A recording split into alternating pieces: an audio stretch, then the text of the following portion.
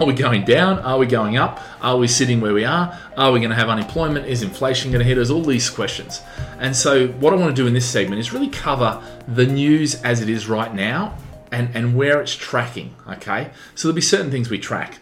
But, I think really the key here is there's a lot of data coming out. There's a lot of articles coming out. One I was reading today, and I've been sort of following this, which is the zombie companies, okay?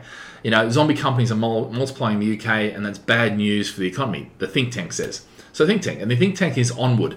And interestingly, and I always, whenever somebody makes a comment or a commentary or something like that, I always look to who they are and what they're doing. And this is a centre-right thinkers and leaders.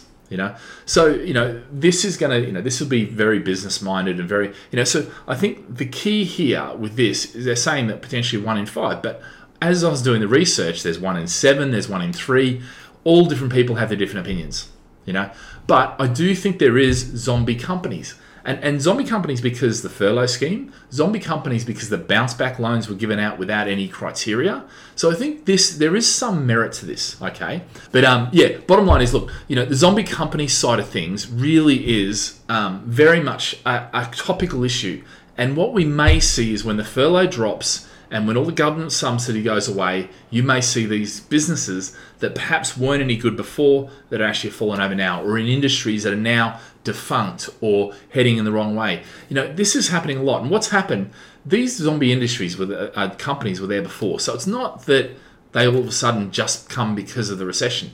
Actually, they come for much more than that, okay? So basically, I think one of the key things here is, yes, there are zombie companies. And one of the key distinctions here is that I think if you look at the criteria is varied about what a zombie company is.